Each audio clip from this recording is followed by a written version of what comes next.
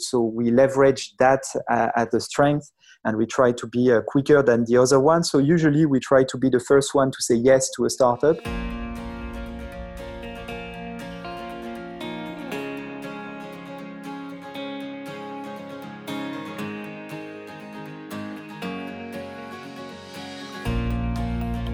Good evening, good morning, good afternoon. Matthew Grant here, partner at Instech London and your host for our weekly podcast. Now, thank you very much for joining me. There are so many podcasts now jostling for time in your day that I am really thrilled you could join us. If you're like us and many of the people we're talking to each week, I suspect things are getting very busy again in the last couple of weeks. We're certainly seeing a renewed confidence and a desire to get back to work from most of our members and followers. Now, Florian Greyot will be familiar to you if you're a regular user of Twitter or LinkedIn and are following what's going on in insurance and technology. He reports widely, frequently, and with some authority on what is happening in the European insurance and technology scene. But despite being one of the most prolific voices in this area, Florian does actually have a different full-time job. He is the founder and partner of Astroya VC, an investment fund getting involved in seed rounds for technology-enabled startups that are providing services to the European insurance market. Not surprisingly then, Florian has some excellent insights into what is topical at the moment, explained what he looks for in companies that he invests in, and even reveals how and why he is able to comment so actively in social media as well as do his regular job. On the subject of insights, if you have not already found our weekly newsletter and you think these podcasts are useful, then you might want to take a look at the newsletter itself. I assemble these every week. It goes out Wednesday morning, 7 o'clock sharp, and it's our view on the things that we think you might find useful, whether you're an insurer, technologist, or indeed anybody else interested in innovation. You can find the sign up by clicking on the yellow button top right of the Instech London website or in the episode notes. Now hang on into the end to get to the answer to last week's competition question, and this week we've got something to give away if you get back to us in time. Now, back to Florian. So, another wonderful guest today, Florian Greyot, someone else who's studied engineering. It seems to be a bit of a theme from people in the world of insurance and innovation these days. Florian is today a partner at Astroya VC. He's a mentor for Open Insurance Initiative. Florian, you were previously at AXA Strategic Investors. You've been investing for about 10 years now, although interesting to see that you moved from investing in property to investing in technology and then more recently in insurance back in 2014. So, welcome to the Instech London podcast. Thank you. Thanks for the invitation, and I'm very glad to be with you today. It seems like quite a few people have done things outside of insurance and then at some point in their career discovered insurance and now are making a business there. What was it that took you from property into insurance? I've always been very interested in technology. I was degreed from an engineering school, and I always invested in startups since I earned my life, let's say. And I think that insurance is first a huge market, and there is a huge opportunity in terms of applying and embracing technologies. I think what's very interesting as an investor is to try to spot the technology that will have a dramatic impact on an industry. And I had the opportunity to join AXA Strategic Venture a few years ago. So I would say I was at the right place at the right time. Well, and it's quite a bold move to shift from working for a large corporation, well-funded, reasonably stable career to setting up your own VC fund in particular. I think you set Astroya up in 2017. So just interested in what it was that gave you the confidence to move out on your own and who your backers are. My partner Jan was at Allaire Hermes Digital Agency, part of Allianz, while I was at AXA Ventures.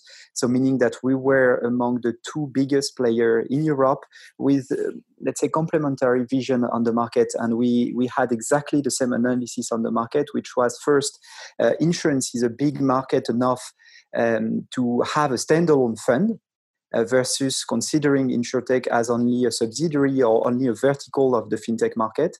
And the second point is regarding the seed level of investment, because if you have a look at who is investing in InsurTech, most of the time it's fintech funds that are big, too big to invest at seed stage. And if you have a look at corporate themselves, usually they are looking for startups with whom they could partner, meaning that they are looking for more mature startups that have already customers, that have already a track record, and so on, meaning that both fintech fund and corporates are investing in later insurtech startups, leaving the seed stage quite empty. So that's where Astoria is coming from, trying to invest before any other fund on the market, and feeding the market with a quite interesting startup with a very strong and unique focus on insurance.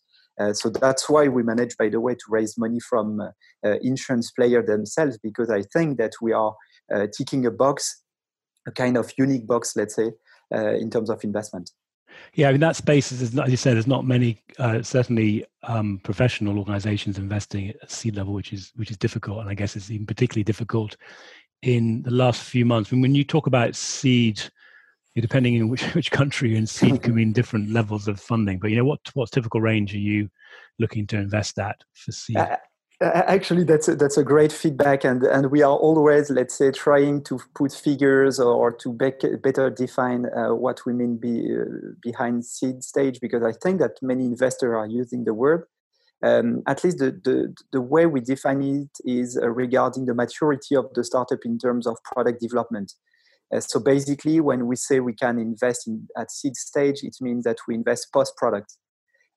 So we don't have any requirement in terms of revenues, and we have even invested in a startup that was almost pre-launched, meaning that the technology again was ready, but the product and the solution was not yet on the market. So basically, it was related to a market that we know very well, where we could be very helpful with the startup. But again, we define seed stage with product done, and then depending again on the technology, depending on the market, depending on how the startup is consistent with our network, we are quite confident to look for the first customer with entrepreneurs. So that's how we define seed stage. Interesting. And so since 2017, there's three companies, certainly identified three companies that you publicly talk about. I think there might be a couple more in the portfolio. Can you just talk a little bit about both who you're investing in just now and a little bit about what focus you have for your investments?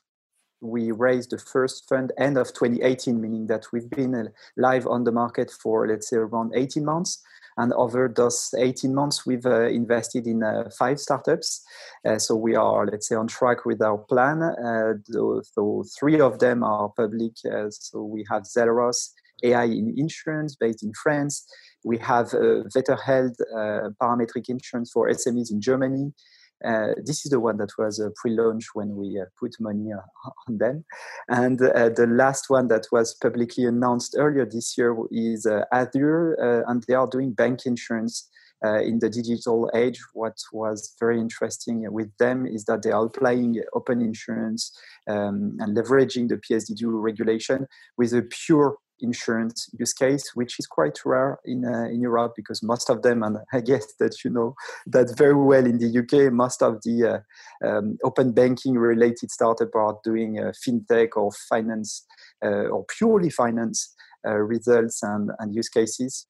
Azure is the pure insurance use case. And beyond the 3 ones that are kind of public, we have done 2 deals recently, one in cyber security, because we think that insurance, cyber insurance will surge, and luckily or unfortunately, the current crisis showed that we were right, as the cyber threat is surging. So here it's pure technology on top of which we will try to make a link with insurance and cyber insurance especially. And the last one that we closed during the lockdown is very related to our thesis, let's say, on distribution through platform. This one is in Spain and should be announced, I would say, in the next weeks. I'm sure they're thrilled to get their funding, whilst everybody else is heads down and trying to figure out, where their next business opportunity is going to come from. So, just want to touch back on those again a bit. Are they all simply technology plays, or maybe some of them sound like they might be MGAs or brokers? I mean, VetterHealth with the weather insurance, parametric, are they actually doing some of the underwriting or transacting some of the risk, or is it just a purely technology offering? Yeah, that's a very good question. And I think that all of them have technology in common, because when we see InsurTech, in InsurTech, it's obvious that there is the word technology. And that's where we think we are relevant, is to leverage technology and apply it in insurance. So basically, that's the first focus that we have when we have a look at a startup. But indeed, you mentioned VetterHealth. They are on the distribution part, but they are, again, much more than that. They have the risk engine, and that's the asset that we are leveraging to make it happen. And for the Spanish company I mentioned, they are on the distribution side, and they are an MGA, because they are helping insurers distribute their product on platforms. So obviously they are a broker. We are quite flexible on whether the startup is an MGA itself or pure technology, as long as there is a technology behind the scene. Because we think that first, this is the only way to have a competitive edge. And this is the only way to compete with incumbents. So that's why, for instance, on the cyber security space, we started from an investment in pure technology, and we will try to build cyber insurance on top, obviously partnering with insurers themselves. But we start from a pure technology play that actually incumbents cannot play themselves. That's our thesis. Just to talk a bit about that, because I think one of the challenges I think in building a cyber company is there are a lot of people and organizations out there who claim to be able to do cyber analytics. My view is, unless an organization's got some specific unique partnerships that distinguish them from other people out there, it is actually quite difficult to look different. So can you talk a little bit about, to the extent you're kind of able to share it just now before you go public on your company you're investing in, but if you're looking at a cyber company and you talk about technology, what distinguishes that company from the 100 other companies that claim they can do cyber analytics for SME or corporates? Yeah, that's a very good feedback. And actually, we had exactly the same analysis as yours on the market, because we've been tracking cyber insurance and more generally cybersecurity for almost since inception. We've even wrote an article, I think, beginning of 2018 on the opportunity around cyber insurance. And it was very tricky between one company to another one to spot the one that had really a technology behind the scene. So that's why we have invested in a startup in France that is coming from, I mean, the two founders have been working in cybersecurity for a very long time, and actually they will be soon licensed by the cyber regulator in France. So that's why we managed to assess that they had a very strong technology, because they were applying for that kind of label in France, and there is nobody in France able to say that the technology is good, better than this authority. It makes a lot of sense. I mean, the same way that regulation drives a lot of innovation, and that's a very credible mark for companies if the regulators accept output generated from their analytics. Just want to come back to VetterHealth as well, because we've been covering parametric insurance. I read an article on it recently, which interestingly got a lot of response from people who weren't included in it. I mean, how are they getting on? Is it early stage yet, or are they actually starting to do some deals? They are early stage still, but back to our definition of seed stage, they are a bit more mature, because first they launched a product and they have already generated a few sales. So obviously they are still on their journey to the product market fit, but they have already several insurance products available against drought, against rain. They have a very strong focus on agriculture. Obviously, due to the lockdown, they had to shut down a few products temporarily. I mean, everything related to outdoor businesses as restaurants, hotels, festival, and so on, were, let's say, locked down themselves. What is interesting here is that they have the risk engine. I think that this is the key asset, especially in that space. I think that cyber insurance and weather insurance have in common that there are only few data available on the market. Not all of the insurance themselves are doing this kind of product. So meaning that they don't have that much amount of historical data. And that's the major difference between those kind of new risks. That's how we call them. Maybe we will talk later on about freelancers and so on. So all those new risks, I think that the competition from existing player is lower, and that's the opportunity we try to leverage thanks to technology. So here on parametric insurance, I know that basically you are covering that space, and that would be great maybe to hear your thought as well on which are the use cases to apply parametric insurance. But I think that there is a very strong use case here, and a really great opportunity to compete against incumbents. It has got that characteristic, which is providing potentially new areas of covering insurance. I mean, there's certainly a few people I've spoken to in the parametric space who are offering insurance where in the past farmers hadn't been able to insure their field, or they wanted it much more localized. And I guess it's a similar question to that cyber one, actually, which is as you look at or better look at where they get their data from, are they accessing unique data, or is the value you see more around how they analyze the data and and the power of that distribution? I think it's a bit of both. So obviously they are leveraging mainly public data, and in their case they are leveraging local data because they are selling their product to SMEs. So I think that it's very important for the final customers to better understand how the engine is running. And when you say that you are leveraging local data, I think it helps sell the insurance product, because then the final customer can trust the data are consistent with his playground or her playground. So that's how I see it on data. And I think that the second major strength is how they are leveraging those data. And here it's algorithm, it's the risk engine that they have built, which is very consistent. And I think that, again, you need to have both. So obviously, the data are public, so you can assume that big players might leverage those data. The fact is, again, having this very local set of data unable to be closer to the final customer. Plus, it means that you will have at the beginning a smaller market, though I think at the European level the market is huge. And in terms of building algorithm, then you need to re-engineer everything when you are an incumbent, because you usually rely on historical data, whereas here you need to rely on live data, and you don't have that much data on claim, etc., which is again the case for regular business line, home, health, cars, and so on. So I think it's a very different way to leverage the opportunity, and that's where I think there is a huge opportunity for startup to compete with incumbent, because again, first, not all incumbents are doing this kind of products, and second, everybody, incumbents and startup, are starting from scratch.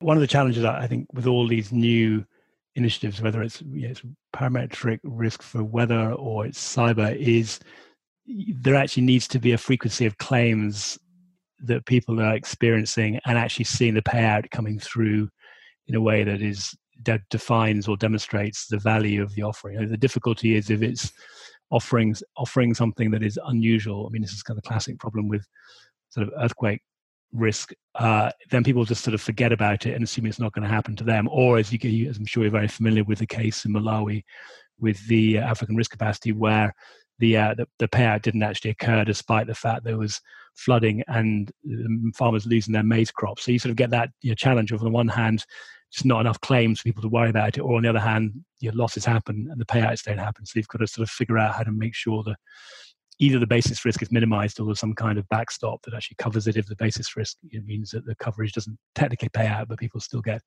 taken care of. I think that will really define how well parametric indices develop or not. Obviously, when the insurance product is not mandatory, there is a challenge to sell the product. So that's obvious. But I would say that parametric is the sales process, because there is no negotiation. I mean, everything is written in the contract.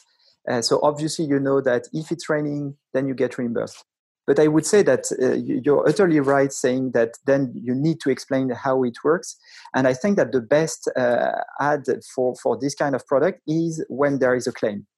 There is no negotiation. There is no fight between the customer and the insurance player. Everything being written ahead of the claim, and then you get reimbursed very quickly. So I think that the value proposition is very clear, but I agree with you that there is a need to have a claim and to show that it works to then convince customers. So I assume that for those very small players where the brand is obviously less known than the big names on insurance, AXA, Allianz, and so on. Obviously, for those startups, Flood Flash, VetterHealth, and so on, they will have to show that actually their technology works and that they can reimburse their customer very quickly to then convert more customer. But as soon as they will have a few examples like that, then I assume that the sales process will accelerate. Absolutely. In fact, it could be a great way of the entire insurance industry demonstrating it adds value, which is you have a loss, your claim gets paid, and you don't have to worry about all the negotiation in the middle, whether it's an indemnity-based claim or by a traditional incumbent or whether it's parametric. So yeah, I think it'd be really interesting to see how that space develops. I just want to talk a little bit about what you're seeing in Europe generally, or maybe more specifically, because there is some differences by country. So I think you're investing in Europe, and I think you include UK in your definition of Europe. So thank you for broadening your investment to UK companies. But what sorts of trends are you seeing coming out across the main European countries in terms of technology and insurance? Since inception, we have been covering Europe, and indeed we are considering UK, Switzerland, and the Nordics in our scope.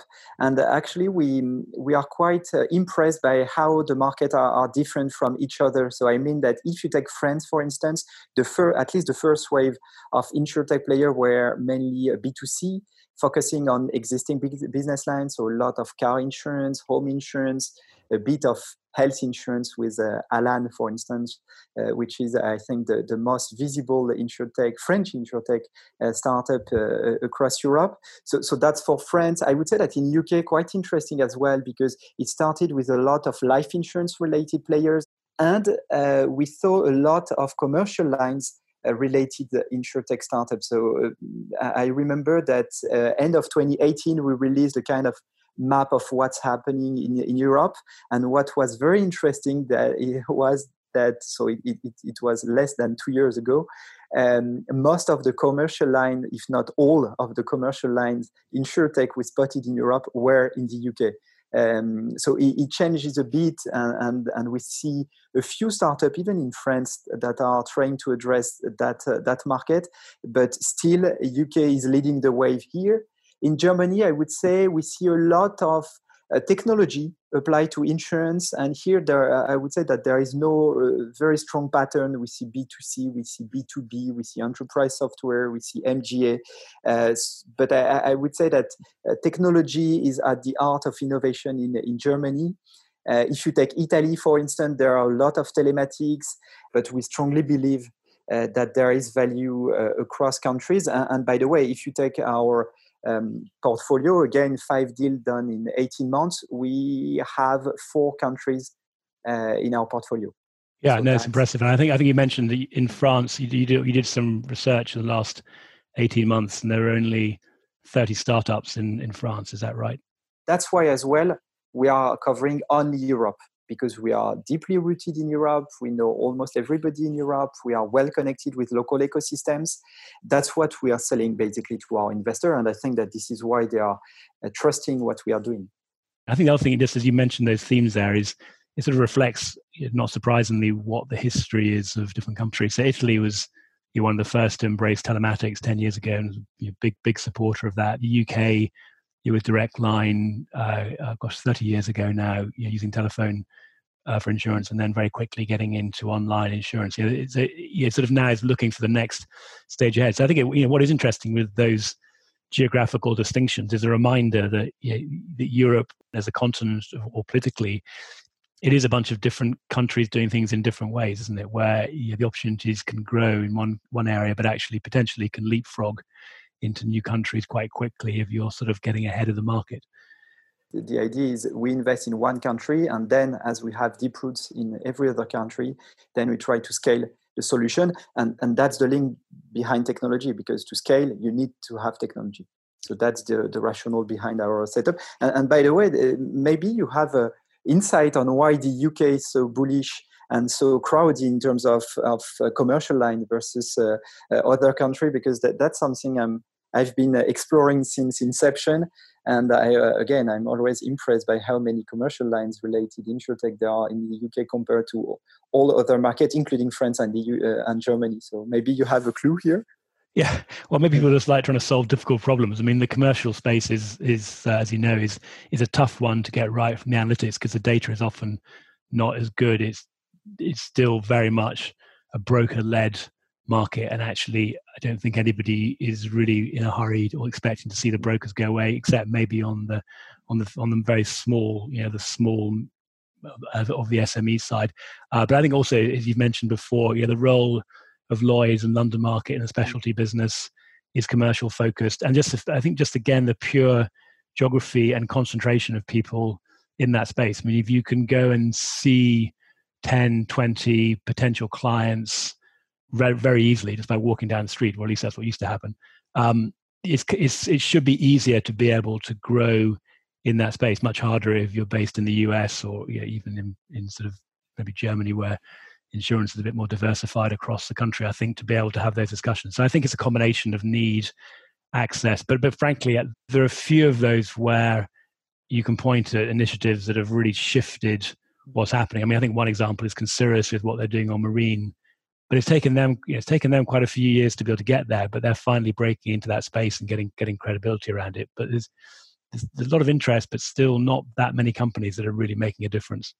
So that's why we are exploring that space, because we think that the opportunity is still big. And by the way, the market is huge. So if entrepreneurs are listening to us, feel free to launch and kick off business in that space. So on that one, Florian, you must get a lot of people coming to you and offering their businesses. And what is the process you use to review incoming requests for funding? We have two ways to spot startups. So obviously, a lot of founders across Europe sent us their deck, and thanks again for that. We review the deck, and basically what triggers the next step for us is whether there is tech behind the scene. So I assume that you've got the point that we are very tech oriented. We need to clearly understand the market and to see how to leverage our network, because I think that beyond euros that we can bring to startup, what matters is how supportive we are, and I think that here you can easily ask our portfolio company. We try to be hands-on, and we try to accelerate the sales process, we work on the product itself, and obviously we try to share visibility for our portfolio companies. And on the other hand, we have developed our own scouting technology. So basically, this is a bot that is crawling public newspaper, public social networks, and trying to identify startups. So here, it's mainly useful to spot startups that are not yet on the market, that have not raised money, because again, we try to invest very early in startup journey as soon as the product is live. We have a very regular process to invest with the due diligence on the founder themselves, on the market, on the technology itself, and we try to be quick while doing deals, because again we are a small fund, so we leverage that as a strength, and we try to be quicker than the other one. So usually we try to be the first one to say yes to a startup, and then we try to gather investor around us. So that's what we did, for instance, in Vetterheld. That's what we did on the cybersecurity, and that we will soon do on the insurtech in Spain that I mentioned earlier. So basically, always the same pattern. If we are interested, we try to move quickly. And then we try to work as close as possible with founders. The idea of the bot crawling across Europe, finding opportunities, it sort of syncs up very nicely with your concept of being able to assess and invest in technology companies. I mean, almost the first rule these days of running a successful company is to get the technology right. And it just so happens you happen to be investing in other companies. I find it really impressive, frankly, and actually for you personally, because you're running your own business, you're investing in companies, you said you spend time on the boards, and you're also very active in talking about what you're seeing and what you're doing. So just on that latter point, I mean, how do you define the time, or are you very clever and you manage to delegate it to other people to go and publish the research and talk about what's going on and get the visibility that way, as well as doing your day job? I think it's part of my job. I kicked it off a few years ago. I was in a previous fund in France. And I remember it was my early days, let's say, in VCs, and there were a lot of VCs that were well known on the market, and I was not. So when you start your career as a VC, you need to generate deal flow, and I thought that one way to generate deal flow was to be visible where other people were not, and it was on social network, starting with Twitter. Now I'm much more balanced, let's say, between Twitter and LinkedIn, because I think that the audiences are a bit different, or at least my audiences are a bit different. On Twitter, it's mainly startup oriented. On LinkedIn, it's much more corporate. So I use them a bit differently. But at the end of the day, and again, it's purely part of my job, because that's where I can find, let's say, research on the market. I can get trends on the market. I can discuss and engage with European players. And again, we have only 24 hours a day. So the challenge is how to manage everything at the same time. And I think that being visible on social network is useful both to generate deal flow.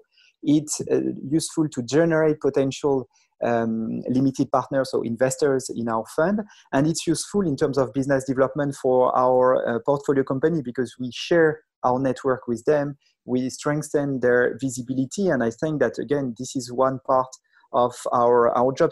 I will take another example that you are very familiar with, the one on parametric insurance. You wrote a very nice article with, if I remember well, 12 startups doing parametric insurance in Europe. So it was a great way to push what is parametric insurance, but obviously it was a way to promote our portfolio company on top of this article. So again, both activity, publishing on social network, and doing my job as a VC are really close to each other. This is a competitive edge as well, because it takes a lot of time to build such an audience. I'm pushing 4 tweets a day, every year, since 5 or 6 years right now. So it's a huge commitment, and that's what people are looking for, I guess, on my Twitter. Plus, I don't use any bot. I think that this is key. I'm writing down all my tweets. So when people come to my Twitter account or my LinkedIn account, first they know that I have selected the article I'm pushing, and then they know that I have, let's say, took the extract or the value of this article, and they know again that when I do a comment, when I push an article, it's myself, it's not a bot. No, that's very impressive. But I think you gave away your secret, Ryan. You just mentioned there are 24 hours in a day, so I've just realized you don't actually sleep, and that's how you manage to cram it all in. That's related to the automated scouting technology that we've built, because it all started with social network, because we realized that social network were a great way to spot startup, and then we had 2 ways to do it, either manually or with an automated scouting. So obviously we choose the second option, and that's where it's coming from. So now we are crawling way beyond social networks, but it all started with that idea. Very impressive. Now I just want to talk a little bit about where you see the futures going, and a lot of what we've seen in the last 5 years, since the term insurtech has really started to get widely adopted, was the sort of the concept of either the full stack technology company, or certainly organizations that were building solutions where they wanted to sit on the underwriter's desktop, or maybe a different part of the organization. Now it looks like we're moving much more towards a world where the platforms are going to be critical, and it's just going to get harder. I mean, it always has been hard, but I think it's going to get harder to find a space on that underwriting desktop. You've talked a bit about APIs. You're a mentor for the Open Insurance Initiative, but how does that fit with your view as to how the future is evolving? You're moving from a sort of standalone application to much more integration across and working with some of the leading technology players. Yeah, I think that you perfectly summarized how the insurtech scene has evolved over the last 5-6 years, I would say that there were three waves. So the first wave, I would say 2014, 2017, a lot of B2C insurtech players addressing existing business line. Then the second wave, I think 2017, 2019, where insurers had a deeper look at those players and realized that the figures were not that impressive. And I think that the third wave started in 2020 and is only accelerated by the current crisis we are facing, is, okay, maybe B2C player will not kill insurance player, but technology player might have a dramatic impact. So you mentioned API, for instance. I think that API will have a dramatic impact on distribution. You may know that we are very bullish on distribution of insurance products through platforms, and I think that it's all about API. So if you are an insurance player with API available on shelves, then you can keep existing in the new world. I mean, where distribution will go through platform and e-commerce websites. If you don't have API available, then you might be in danger. So that's the reality. You mentioned underwriting. I think it's a key topic. We see a few startups right now addressing that part. It's all about data. So I think it's related to the earlier discussion we had on new risks. Because again, if you take existing business line, obviously insurers have a lot of data. But when you take new risk, then everybody starts from scratch. And here, startup might be more relevant with their AI algorithm than insurers with their actuaries. But I think that we see an acceleration here, again, because insurance players realize that they cannot do everything internally. And that's the pattern we see among incumbents. They start trying to do themselves, and then they realize that they are too slow, that they don't have the right talents, or they don't have the budget, or for many reasons, they realize that they cannot do everything on their own. So that's the famous make or buy questions. And what is very interesting is that at the end of 2018, we were asked a lot about augmented insurer. And I think that the crisis we went through, and especially the lockdown period, just highlighted how important it was to deliver technologies, software, tools to existing players. So I think that the most attractive startup for us are the ones that are leveraging the technology and delivering that technology for the use of insurers. And the big player in Europe, WeFox, is another example of that, technology for incumbents. So I know that in fintech, at the beginning of the year, they reversed the words. Instead of saying fintech, they were saying tech for fin. I think that maybe this is beyond the joke on the word itself. I think that this is the major trend that we will see in the next months. It's tech for insurers.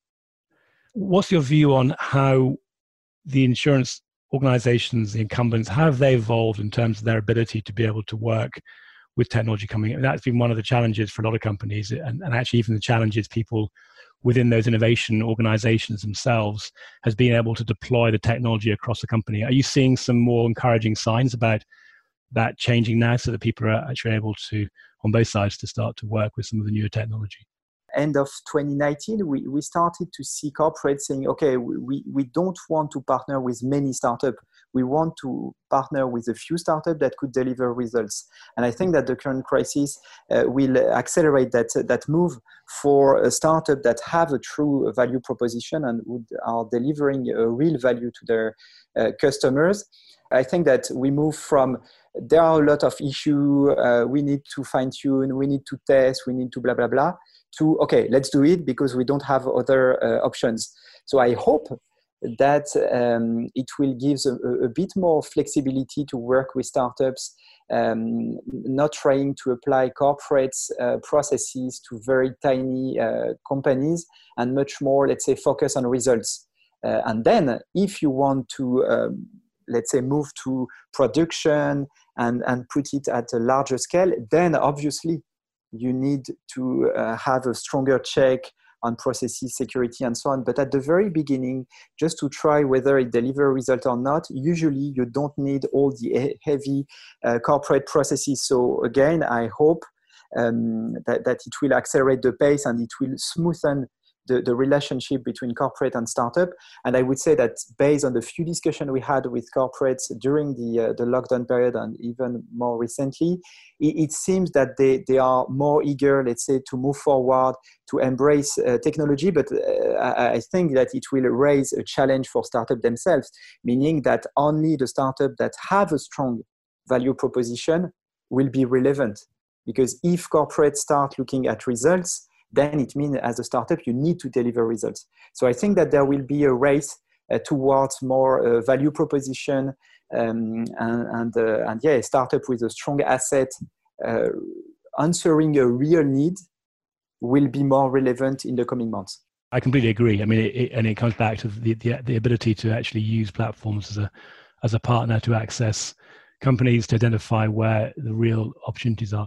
Well, Florian, that's been really, really interesting. You mentioned briefly about the article I'd written on parametric insurance, and we've got a number of those coming out around different themes. There seems to be, I think a lot of value of looking at the companies out there on either or both a solution or a technology angle, meaning like parametric or cyber or IoT. I think we sort of moved on from the top 100 insurtechs to watch. And we're certainly seeing a lot of engagement on that. So hopefully we'll be able to include some of your companies in those lists going forward. Anything final you want to add that we haven't had a chance to talk about, or any sort of news you want to share? I would say that no, unfortunately, we didn't manage, let's say, to sign quickly enough our last investment to be able to announce it during the podcast. But I think that obviously we will follow up very quickly, and again, we will have, I think, a very exciting investment to announce in Spain very shortly. I would say by the end of the month would be great, and I hope and I think that you will hear about it very soon. Excellent. Well, I also very much look forward to coming back to Paris before too long. I think you're ahead of us in terms of being actually allowed out and get back onto the streets and enjoy bistro life. But I'm a very big fan of Paris, and I think it's always very healthy to discuss innovation and technology and everything actually in a different country as well. So hopefully we'll get some time face to face together before too long. It would be great indeed to reopen, let's say, all face-to-face discussions. But I think that we will have the opportunity to see each other again and engage with the insurtech scene across Europe, hopefully very soon. Good. Well, Florian, thank you very much. Most enjoyable. Thanks a lot. Well, that's a lot of content. If you didn't get it all and want a transcript, then contact me via LinkedIn or matthew@instech.london. Now, at Instech London, our goal is first to help insurers, brokers, and investors see through the noise and hype and find the best companies to partner with. And for technology companies, we're helping the ones we believe are offering great products, a way to reach out to our community of insurers and investors. If you're not yet a corporate member and want to find out what we're offering or how to sponsor some of our great live chat events, contact me or at hello@instech.london. Finally, you've made it this far, so the answer to last week's question on the podcast, which was what is the bird singing in the background when Robin was talking? So here's a reminder of what you may have heard. And the answer is a house sparrow. And our gift for this week, so for the first 10 people that email us and tell us you like one of these to hello@instech.london, is our limited edition Instech London digital pig t-shirt as shown on the photographs from our Christmas party. Back next week, Sunday morning, sharp. See you then.